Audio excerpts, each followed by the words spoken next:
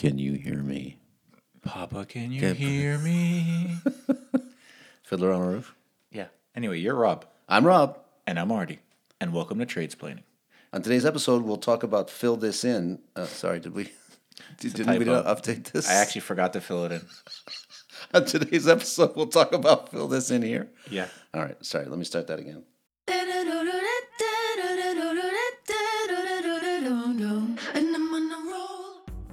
I'm Rob. And I'm Artie. And welcome to Tradesplaining. Two guys shooting the breeze on international trade, business, and expat life. On today's episode, we'll talk about business and human rights, the Suez Canal, and later on we'll be talking with Dorothee Bowman-Poli of the Geneva Institute on Business and Human Rights about business and human business rights. and human rights. That's the third time I just said that. It's in the title. And as always, we'll have the usual news roundup, information on your intrepid Geneva border guards, and even the reemergence of the UN word of the day. So without further ado, let's get into it.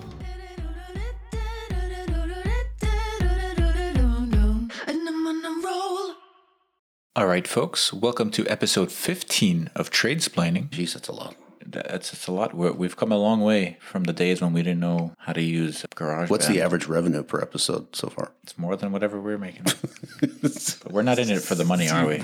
We're in it for the That's fame. correct. We're authentic. We have not sold out. No, we have not sold anything. We could say that. Exactly. We haven't sold in. We haven't sold out. Yeah. Anyway, but I digress. We did it again. We'll So early in the podcast. Got him. Got me with Got him. We're going to start off with the listener feedback segment if Rob doesn't stop interrupting me. Please go ahead. Our first listener and guest actually commented, "Oh, I thought you made all this stuff up," end quote, about the Geneva News segment related to toads. Au contraire, Artie, this is all part of our research department, and I've got the clippings underneath the table here to prove it. Yeah, the floor is actually filled with them. There are actually signs in Geneva which I can point to showing toad crossings. It looks like the Zodiac Killer lives in this room right now. Or a scene out of Silence of the Lambs, just newspaper clippings with circles around Just them. think if we could open up that part of your brain that has movie quotes. I mean, it would be an unbelievable resource to humanity. Just think what you could put in there. We can start like a game, like those card games, Cards Against Humanity, Artie Against Humanity. Anyway, another self-described avid listener wrote in and asked if we could do an episode on how economics and trade is taught in schools, specifically higher ed and secondary. She also asked if there was a better way to pass on the economics baton to young people. Maybe you could throw it at them. Hard pass Anyway. on the baton. She also kindly suggested a few potential interview guests who we might be interested in speaking to. So thank you for that. Sounds interesting, yeah. We're enjoying that. So keep those coming. And finally, another listener also wrote to us on Twitter. So moving on from that analog email, which is not really analog, but anyway, to say that she loved the jokes about Rob's age and that we should keep it up. And yes, it's a true story. She liked the banter between the age stuff, which I thought would kill us in the old person segment. Which she's not in. Which she's not in. Is that a segment we're trying to do well on? But we're not picky. I thought the jokes were about your age, not my. Are they mainly about my age? There's actually a song called "What's My Age Again" by Blink-182. Is it? Yeah. Also, I've got an idea for the podcast I want to discuss with you here. I understand influencers use something called the best friend effect, so we can use product placements. Our listeners start to feel an affinity to us. We give them a pet name, such as our little splainers. It's a little awkward. It's a little unsettling. It's a little unsettling. Give them like a promo code for the product, say a bracelet or headphones or like a sticker of a unicorn. And then what do you think? I just think we need to refreshen the podcast and maybe get some money in the door. We should get some stickers with our faces on them. People can see who Talk about unsettling. Who puts it on their car. Sell that on Wish. Also, here's an idea for a promo code. All caps, we're desperate 21. 21. And you can use that basically anywhere. Put that promo code in pretty much any product you buy and see if you get something. Yeah. And let us know. Yeah. Well, that brings us to the news roundup, or what we like to call the stuff that went wrong this week segment. And Roberto, we're in luck. We actually picked the right time to talk about trade and human rights because there's been lots of interesting developments and a little something on the Suez Canal.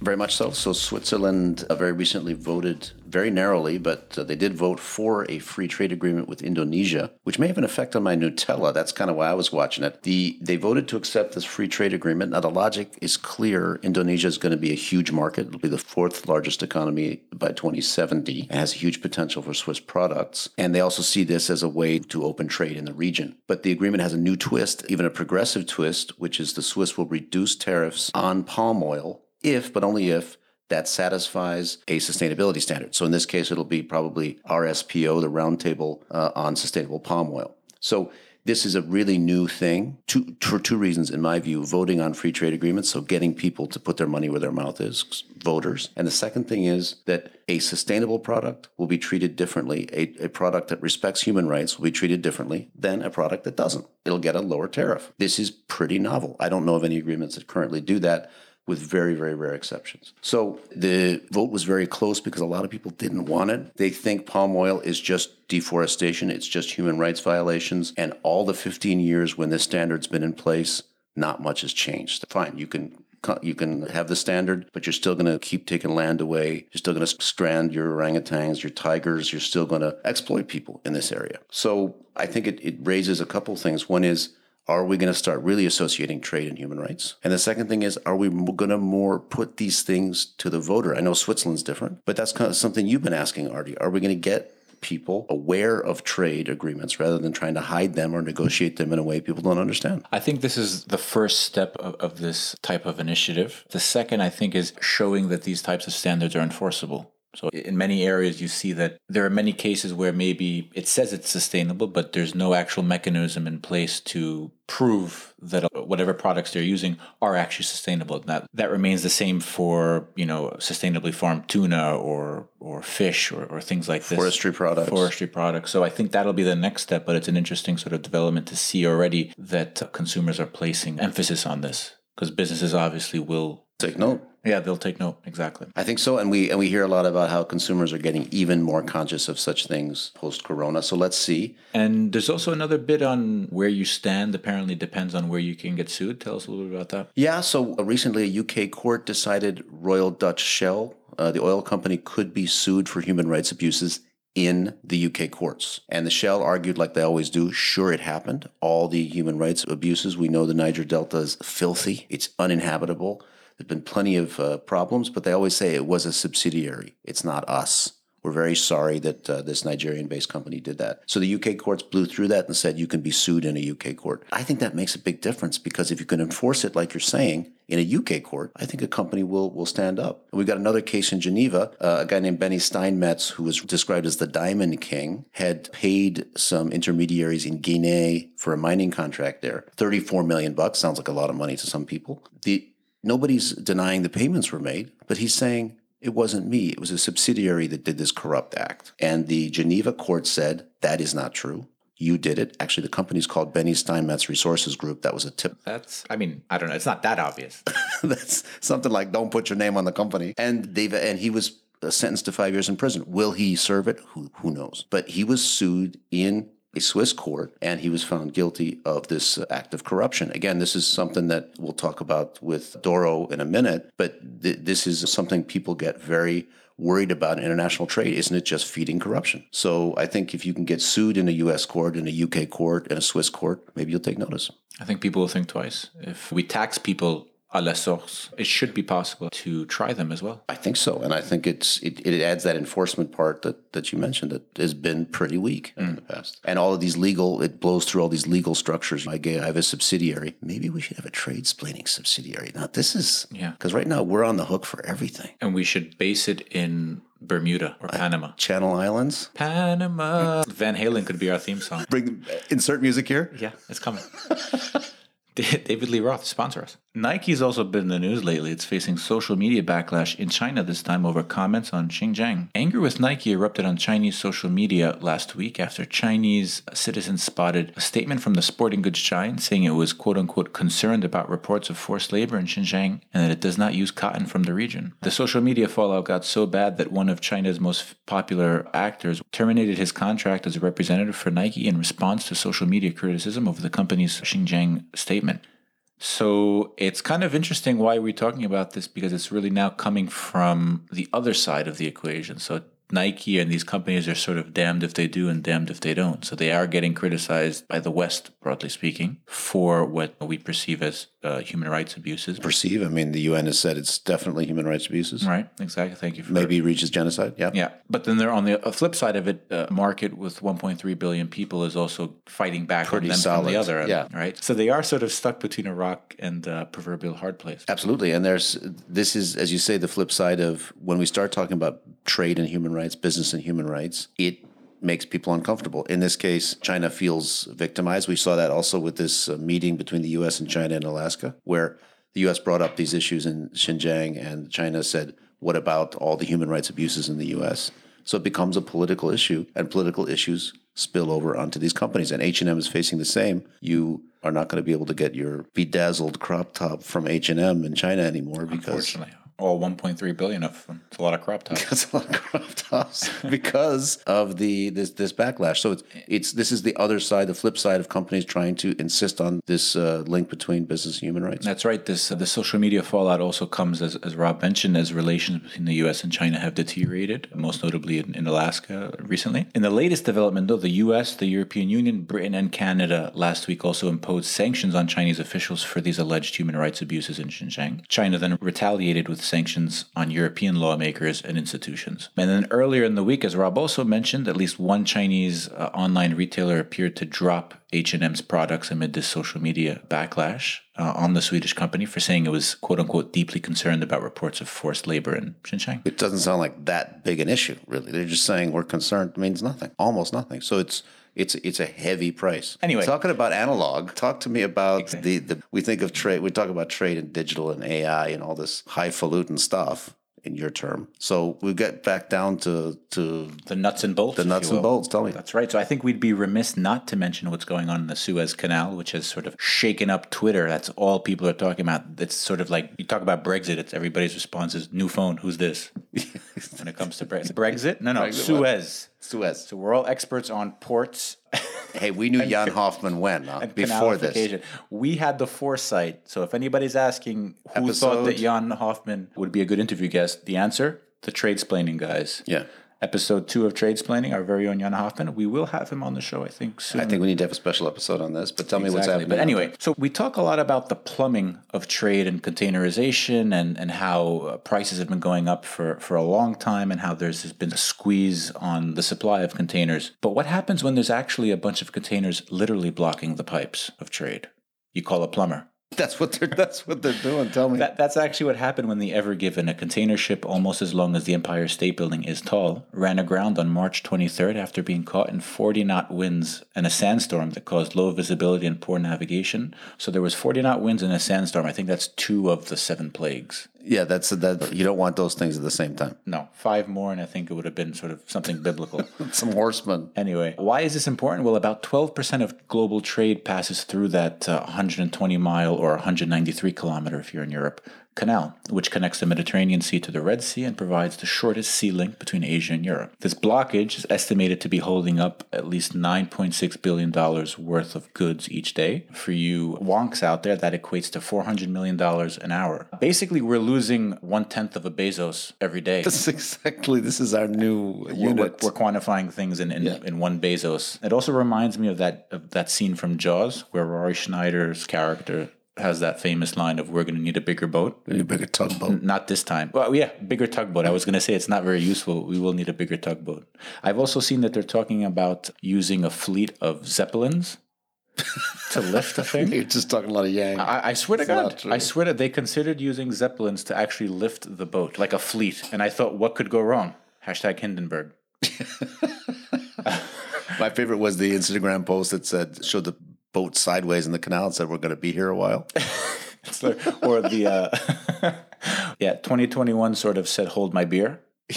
When everybody was like, oh, 2020, it's great, it's over. 2021, hold my beer. Things really went sideways if you know what I mean. And I've even read there could be a toilet paper shortage. Yeah, this is really what got me. So all jokes aside, Bicycle parts, who cares? TVs. not care? important. No. What we care about is toilet papers, unless you have a Japanese toilet. In March 2020, we were talking about toilet paper. Now, again, we're talking about toilet paper. History is repeating itself. So in all seriousness, this is sort of, I think, highlights a couple of points. But maybe I'll let you respond a bit, Rob. What do you think about this? Well, I think it does show us that analog trade, as we've been talking about since the last few weeks, supply chains are distorted. Containers are in the wrong places. Prices are shooting up. This is just another contributor to that. So we're going to see, again, prices shoot up higher. We're going to see things even delayed. I mean, I can't buy a bike this year. I'm trying to give people my money for a nice bike. Can't do it until June or later in the year. So I think it's just that one thing more that shows us the vulnerability. We kind of thought things are efficient, things work well, and now we see there are some vulnerabilities out there. Yeah, that's right. I think this is maybe leads us to rethink whether efficiency at all costs is really the be all and end all. I think we talk a lot about lean supply chains and companies who keep very low stock, so the inventories are quite low because things have just gotten so efficient. And you see when there is an external shock, in this case the weather, how that can affect, and maybe it'll make us rethink a little bit whether there should be some redundancies built in or how we can build in redundancies. Because on the other hand, it also shows that supply chains are global in scope. So this is blocking up not only goods like toilet paper, which is sort of funny, but it's not. But as you mentioned, TVs, bicycle parts, automotive parts, things like this. So I think I'm hoping once we do get out of it, once those tugboats eventually pull it out of the airlift the boat by Zeppelin. This sounds like a Bezos thing. We're going to use balloons. Actually, we're going to use drones. I heard Elon Musk said he could build a rocket. That's exactly. So we got basically 7 billion people on the planet are hoping for a high tide to float this boat, and that's whatever floats your boat. Literally. So I think the main thing is we better get this episode out quickly, because if the ship is freed and moves through the canal before we put this episode out, you're gonna have to drop this segment. Well, folks, that about does it for the stuff that went wrong this week segment. Let's move on to our interview and talk a little bit more about business and human rights. Dorothee Bowman-Pauly is a professor at the Geneva University's School of Economics and Management. There she directs the Geneva Center for Business and Human Rights, the first human rights center at a business school in Europe. Since 2013, she's also been the research director at the NYU Stern Center for Business and Human Rights at NYU, my old job. In these roles, Dorothee works with companies to advance human rights in corporate practice. Her applied research is focused on embedding human rights in organizations and developing business models that enable profits. And she also teaches business and human rights, and she co-edited the first textbook on business and human rights published by Routledge in 2016. In 2016, she also co-founded a business school network to integrate human rights in business education, as well as the BHR Young Researchers Summit for Emerging Scholars. Dorothee earned her PhD in economics, summa cum laude, at the University of Zurich in 2010 while working for the Fair Labor Association, a multi-stakeholder initiative with a mission to improve labor rights in global supply chains. Also my old job. You've been busy. I think the one that was maybe most surprising was you wrote speeches for Bobby Kennedy. I get around. So without further ado, as we say, let's get into it.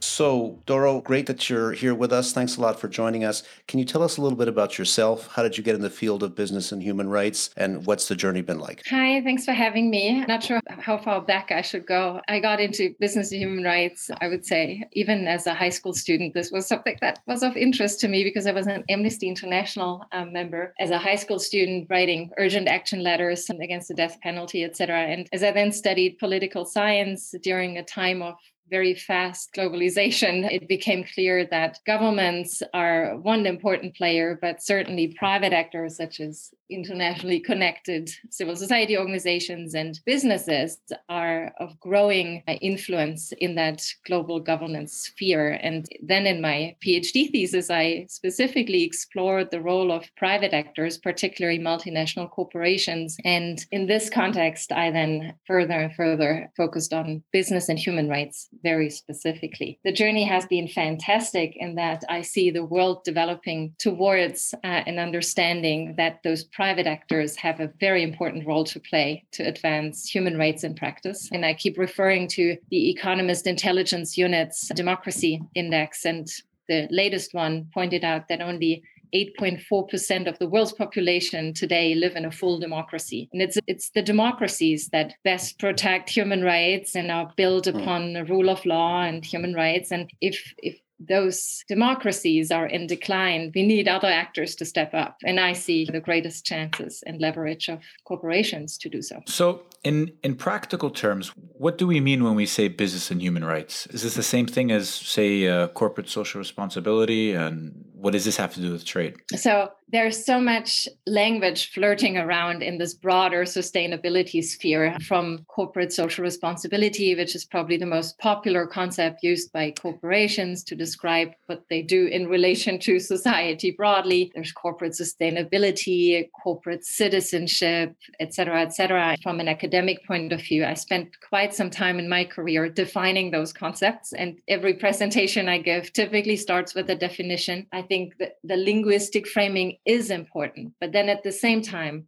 I also believe that we shouldn't waste too much energy on defining how to frame things, but really figure out very pragmatically, how do we support companies to make practical progress towards human rights? And so I don't actually care so much how you call it. You can call it CSR or business and human rights or sustainability. As long as you do the right thing, that's fantastic. And the right thing for me is to figure out, how does the business model, the way how you make your money, affect human rights in your corporate sphere? And the advantage, and that's why I chose business human rights as the right linguistic framing, is that with human rights, we have a clear normative reference point. And so it allows us to have a reference point from which we can then derive clear human rights standards for corporations. Corporate social responsibility, in contrast, doesn't have this normative reference point. And in practice, as we've seen in the past years, has included everything under the sun, from sponsoring to philanthropy to things that are clearly outside of how companies make their money. And I'm really laser sharp focused on how do companies make money and how do those core business processes impact human rights. And this is, I think, best captured with the business human rights framework. The other problem, I think, with CSR is that it's a bit too close to CCR. And so I always confuse it with Creedence Clearwater Revival. This is an opportunity to insert music. Yeah. I think Born on the Bayou was a song about sustainability, I think. I never know when it's going to come. So we also talk frequently about trade and inequality on the show, especially it's become really the running theme since we started the podcast. What we would be interested to know is, how does the human rights debate relate to this talk about inequality and maybe trade more broadly? That's such a great question. I think one of the most important themes or challenges of our time. So for the environmental dimension of sustainability, certainly climate change is the mega challenge. For the social dimension of sustainability, I would say it is global inequality and rising global inequality. And so clearly under this global inequality mega challenge, there's a large portion about human rights. And for business and human rights, I think we need to better explore that link between the business human rights agenda and inequality. And my colleagues at the NYU Stern Center for Business Human Rights are currently doing exactly that. They're preparing a report where we very closely look at which type of business models aggravate global inequality. And to illustrate this, for example, in global supply chains, production is outsourced to countries, to developing countries that often have governments either unable or unwilling to protect basic human rights. And the outsourcing is not bad inherently. The question is just, how can we make sure that the outsourcing of production supports the socioeconomic development of communities in those developing countries? What we see right now very often is that the outsourcing also means an outsourcing of responsibility. And it's a rather exploitative relationship where wages of workers are way too low to make a living, for example. And this would be a business model of outsourcing then that is making global inequality worse. But it doesn't have to be this way. So we're looking for business models of outsourcing that actually support workers and communities in developing countries to improve their current status of living. So my example in purchasing practices shows how business models can either make inequality worse through exploitative relationships and a transactional business model, or they can actually be beneficial for addressing the inequality challenge by supporting workers and communities to advance. And the difference shows on the ground, and we need to understand that relationship between the type of business model and the impacts on inequality. What it seems to me is you're describing a type of arbitrage that companies are engaging in and finding the economies of the markets or countries where they get the best deal, so to speak, in terms of labor rights, similar to how companies relocate based on tax preferences. So is this sort of the same thing that we're talking about? What you're suggesting is that they are supportive of what I would call a race to the bottom. Where can we get the cheapest, the fastest, the lowest level of standards? And certainly, for example, low labor cost matters in those outsourcing decisions. But more and more companies I talk to, they also explain to me that's one factor among many. And we also want decent quality. We want to make sure that we actually receive the goods that we ordered. So the reliance of receiving the delivery, all these things matter. And so it would be too easy to say they only go there because it's cheap. It's a package that those companies look at, and they have an increasing understanding that social and environmental issues matter as well. So nowadays they're hesitant, for example, to produce in countries that are under allegations of genocide. I mean, a garment company right now probably wouldn't start new production in Myanmar or in Ethiopia or China, we'll see. But clearly these broader political context issues matter as well. So I think it's a great segue to the question. So we're talking about working with companies, and companies in some way have been talking about doing better and investing in different kinds of, let's say, sustainability or improved performance for a while. I've been in the business for quite a long time. Maybe I've been hearing about this for at least a decade. Many apply some kind of voluntary standards, reporting efforts, and so on. But the world seems to look the same. So people are, looking at with a slightly skeptical eye. Of course, a lot of bad is still happening. There's a lot of exploitation. So is there evidence companies are doing any better in reality? Look, I do think there's progress out there, but you still have to look for it with a magnifying glass. So there are individual examples, and some companies, I think, are really getting it, that it requires more to engage in business and human rights than to do business as usual. And then you add things to business as usual. For example, you add social audits or inspections, you add training, you add capacity building, but you still do business as usual. So that won't solve the systemic human rights challenges that are actually driven into the supply chain by companies at the top. So if your purchasing practices are so price and delivery time focused, you won't solve the issue of overtime by sending inspectors to those production sites. You will just find the same problems over and over and over again. So we've talked so far from the company side, but there's also a big temptation and even maybe a realization, if I put it in air quotes, that regulation is also part of it. And you mentioned also government is an element. And there's so rising conversations about requiring companies to have due diligence in their supply chains and to know what's going on and even to be held accountable for that. So the Swiss, for instance, recently voted narrowly against a measure requiring companies to do more due diligence in supply chains. And the EU is bubbling up with a regulation that looks like it will happen, which will require this kind of due diligence. The French have done it, New Zealand, and so on. So do you think these kinds of regulations are going to be helpful? And do you think the Swiss vote was a kind of test case, or is it a sign of things to come in other places?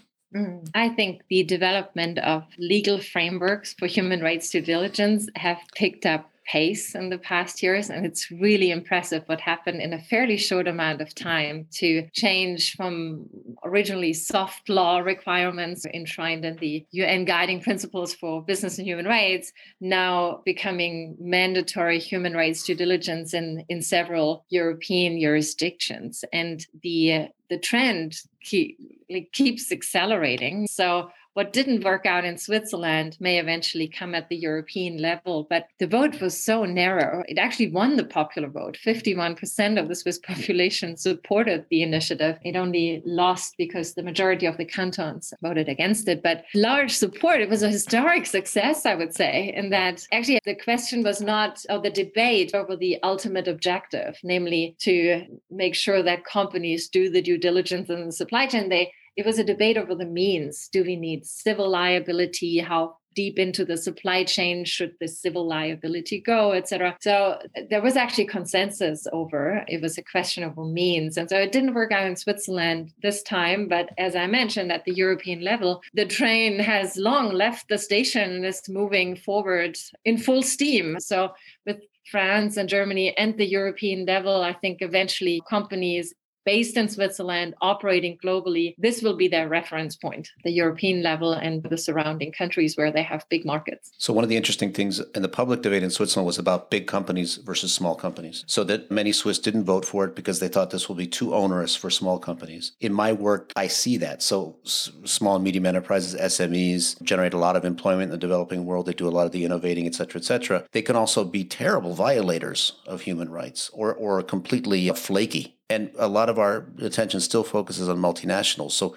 how do we help the small and medium enterprises who are employing most of everybody to also take on board these principles? Yes, that's a great question. But I've conducted research myself a few years ago on Swiss UN Global Compact participants, asking myself, does size matter? And I found that size indeed matters, and that actually those small companies that signed up for the UN Global Compact were substantially more advanced than those multinational companies that had already put resources into communication and reporting, but not so much into actually substantially changing their business practices. So in terms of the substance, I don't think you can conclude that size matters, that the large ones ought to do more. It just looks like they do more because they communicate better. And the small ones might actually already be substantially advanced. For those legislations, indeed, I think also size shouldn't matter. It depends on your exposure and your risk portfolio. So what are a couple of things that listeners, and as you said, we're all consumers, should take away from this discussion? How can they contribute to better protecting human rights through their purchases, for instance, or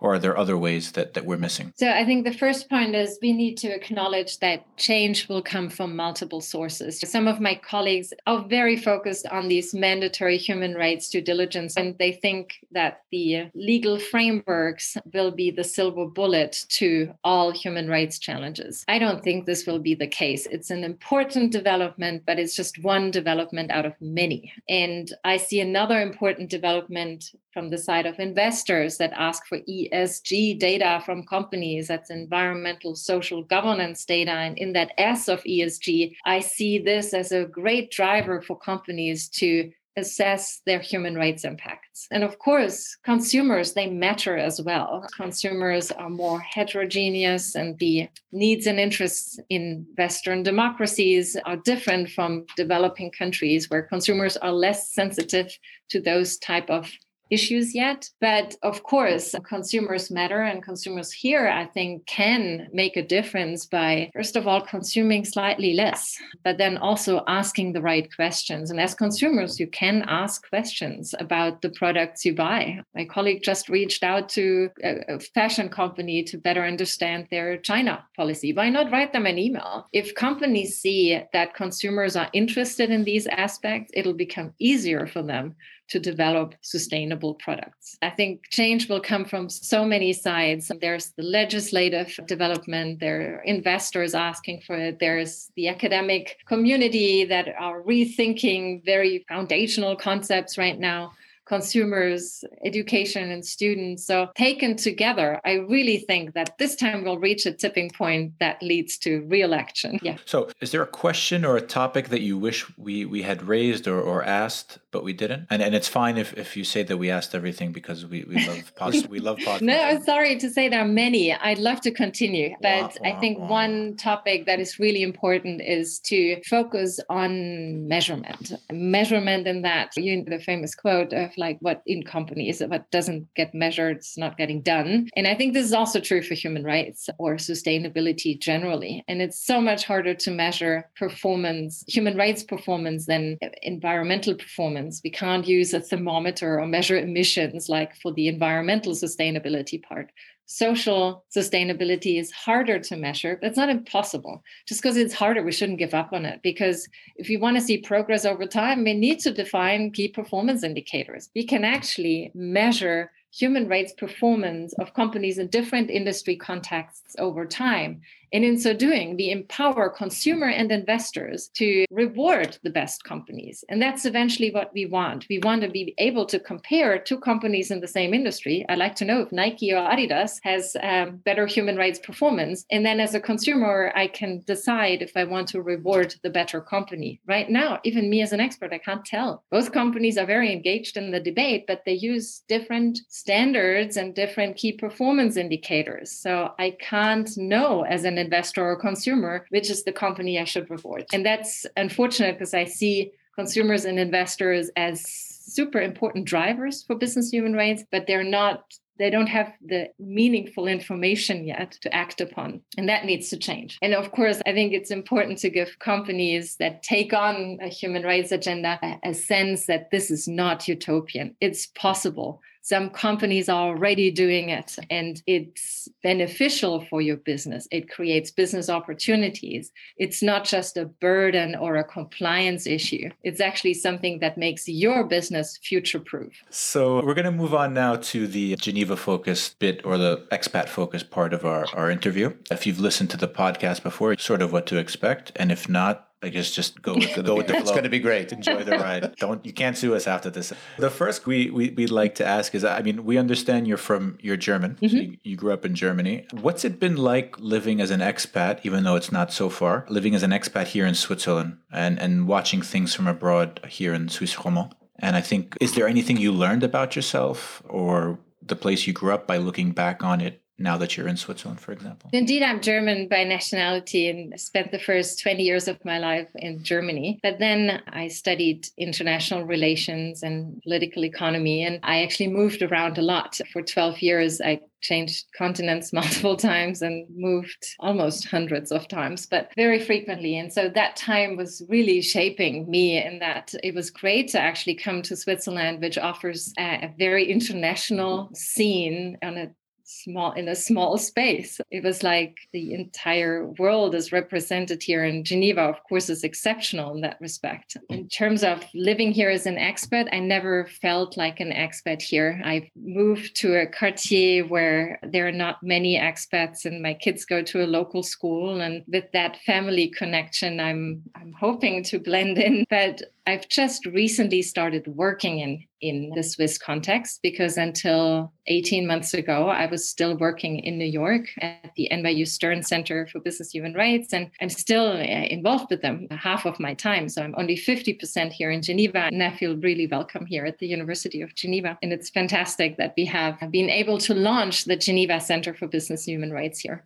After all, we are the first one in Europe, so we're really taking a risk and chances with this project. So you mentioned a couple of times the Stern School in New York, and I understand you also studied in New Jersey. So first, sorry about New Jersey. Not your fault. It's not your fault. I mean, it does happen. But more importantly, have you ever visited Staten Island? And if you have, did you see Artie's cousins there? So no, I didn't see Artie's cousins. I did visit Staten Island because, as every good tourist, you take the Staten Island ferry, which is for free from Manhattan to Staten Island, but you actually never get off that ferry. You turn around directly and come back to Manhattan. In New Jersey, honestly, I had a fantastic time there because universities are really wonderful islands. I had such a good time and education there, and I also love New Jersey beaches. So I actually like New Jersey as well. What? I've never heard anybody New say Jersey that. has beaches? They do. Yes, they're beautiful beaches. Yeah. Can you see the beaches from the chemical plants? No. It actually lights up the sky. Is it the other side? It Okay. gives you a really nice sunset. Also, Bruce Springsteen is from Jersey, Atlantic City.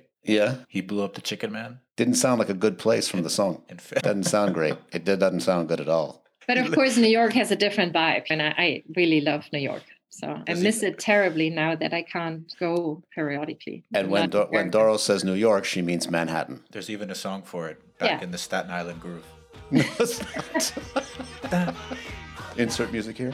It's coming. Many of my friends, as they now have families, they move to Brooklyn. So I've ventured out to Brooklyn now. But yes, indeed. Otherwise, New York is Manhattan for me. For most people. Yeah. Me too. I mean, I'm a tourist when I'm there, and I guess if you can make it there. You're a tourist east of the Mississippi anyway, so it's fine. I've never even been to California, but this is a different episode. Everywhere I go, they say, "Oh, I love the U.S. Have you been to Grand Canyon?" No. St. Louis Arch? No. I went on one corporate training in Denver. This is a very sore subject for me. Did they play Rocky Mountain High? No, I had a rumble. I was with PwC, and I had a rumble with people from Deloitte.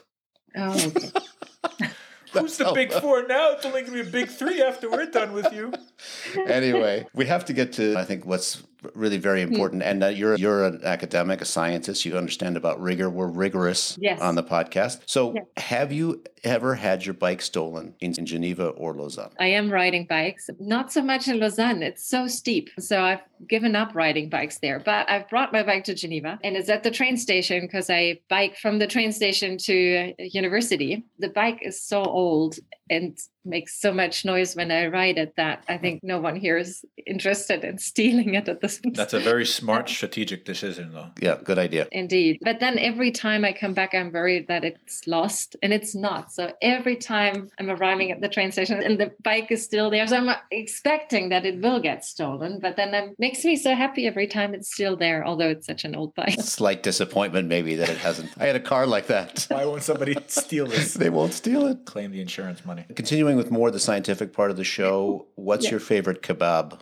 place in Geneva or globally? You have to take me because I'm not eating much meat, but if you take me to a fantastic kebab place, I'll eat kebab. I haven't explored that scene in Geneva yet. The great thing about kebab place, they have falafels too. Usually. Apparently they do. The falafel you can sandwiches even be vegan. And the falafel sandwiches at Alamir are tip top. Yeah, that was unfair. Yeah, that was an unfair. Oh, was that a leading question? Was that a leading question from the purveyor of leading questions? Parfum de Beirut normally would be the place. So the last question, over to you, Artie. So we usually ask, in Switzerland we know about the duopoly, which is Coop and Migros, but I think we're going to switch it up. This is a last-minute game time decision. Aldi or Lidl? Oh, so neither, because both are so far away from where I live. So I live across the street from a Co-op. So convenience, just I go to Co-op. But then when I'm taking the train from Geneva, there's a Migros in the train station. So then that's my supermarket of choice. But Lidl and Aldi would require a special trip. This is so it's either Co-op or Migros or even Lidl if they're close by. Yeah, simplifying. But what if their supply chains were in human rights friendly? Well, that's the second question. Do we know anything about their human rights performance? Probably not. I do. No. I shop very consciously at Co-op and Migros where I know the products by heart. So actually, because they have such a limited product range, it's a bit easier than in large German supermarkets. Actually convenient from a sustainability point of view. Do you have any other spinach? No, you're going to get what you get. Yeah, exactly. And you're going to like it. Betty Bossy it is. On that happy note, Doro, thank you for joining us on Trade Splitting. It's been a real pleasure. It's been an eye-opening and informative for me, at least. I don't know about Rob, but I think I learned a lot. It's not a subject we focus on a lot within the broader trade or globalization space, I think from our perspective. But I think it's been super helpful, and we're really glad that you could join us. Thanks you so much. I enjoyed it too. Thanks for having me. So, Artie, we've had a segment called Overheard at the UN Beach Club, which has been in mothballs. Been on ice for a while. It's been like Han Solo frozen in carbon. But I feel like there's been a development. Tell me. That's right. We've been reliably informed by sources close to the matter, Ian Richards, cough, cough, that the UN Beach Club is actually opening up on April 1st. No, that's not a joke. That's not a joke, folks. It should be, though. What does this mean for listeners, you may wonder? The answer? More UN words of the day are coming. Stay tuned. And actually, for additional content, there's a bunch of UN staff who are opening a brew pub next to the ILO in an abandoned field called the Bergerie, literally the sheep's pen. I don't know why. It's a British thing. It's like the stag and bull. So they're crowdfunding. They're going to be using sustainable materials. They're going to use recycled this and that, blah, blah, blah. Actually, they had me at beer. Yeah, it's actually sustainable. You can buy 3 beers for $50. But then you also become a participant in the upside of the brew pub. There's something good about it too. We should buy a piece of that. We should actually have them sponsor this segment. This segment could be sponsored by them. We would have to pay for it. So anyway, we're going to also mine for material at this brew pub once it's up and running. I think they've got a very solid business model, much better than ours. It's called beer. This is a really massively successful business model. Folks, this takes us to This Week in Local News. You wouldn't believe this was true unless you lived in Geneva. Or Paris, or Amsterdam, or any number of other places where people we interview have lived. So we're broadening. It's lived in, insert the city here. Lived in someplace where we could actually get a person to come on the show. Yeah, That's exactly. the key. That's the key difference. We're not picky. So I'm happy to report this week, and I've been combing the news, as you know, that Switzerland now hosts 99 mammal species. That's 12 more than in 1995. We're all very happy about that. Like Jay-Z said, I got 99 problems, but a mammal ain't one. He did not say that. Can you turn off that thing? The wolf has come back to Switzerland. There's a charismatic lynx. And of course, everybody knows the Etruscan shrew My favorite. is a big hit. But perhaps a darker side of the story, more menacingly, there are certain species that are on our doorstep. One of them is the Balkan hedgehog. Apparently, it's recognizable by the brush haircut on the Mercedes. They used to call me a Balkan hedgehog when I first moved to Geneva. I didn't get it. Now I get it now. Now you know. And there's also the American mink, which, of course, is recognizable by enormous white sneakers They're usually New Balance. and a college sweatshirt. So keep an eye out should you be crossing the border. And if you do see one of these mammals coming across the border, please do alert our vigilant border police. Also, in a very important development, the Ooster apple has been elected the Swiss fruit of the year in 2021. Beating out a close-fought battle with the Appenzeller Kinz. I'm sure there were many other very good fruits that just couldn't make it this year. The Ooster. Where is Ooster? It's Northern Ireland. No, that's Ulster. That's Ulster. Apparently, it's a little yellow apple. It's used for its sugar content back in the day. Now sugar's a little more available, so it almost disappeared, but it's making its way back. And you don't just become the Swiss fruit of the year; you are elected. So look for the Ooster apple at a Co-op or Migros near you. If it's Migros, it will be wrapped in plastic. And if it's Co-op, it'll be wrapped in nicer plastic. And if it's sold at a Lidl, it'll be markup. from Hungary. Folks, that about wraps up this week's episode. We'd like to thank our guest Doro Bowman-Poli for joining us and discussing business and human rights, and of course her visit to the Isle of Staten, New York. That's right. We should also note that the Isle of Staten is not one of those isles where you can dodge taxes. Not like Guernsey. No, you can dodge liberals. Can't dodge firemen. Anyway, don't forget to download this episode if you haven't already, and make sure you subscribe to catch the next episode coming out in a very short time. And also feel free to leave us a review on Apple Podcasts. You can also follow us on Twitter and Instagram, or email us at trade.splaining@gmail.com. Once again, that's trade.splaining@gmail.com. And remember, folks, listen responsibly.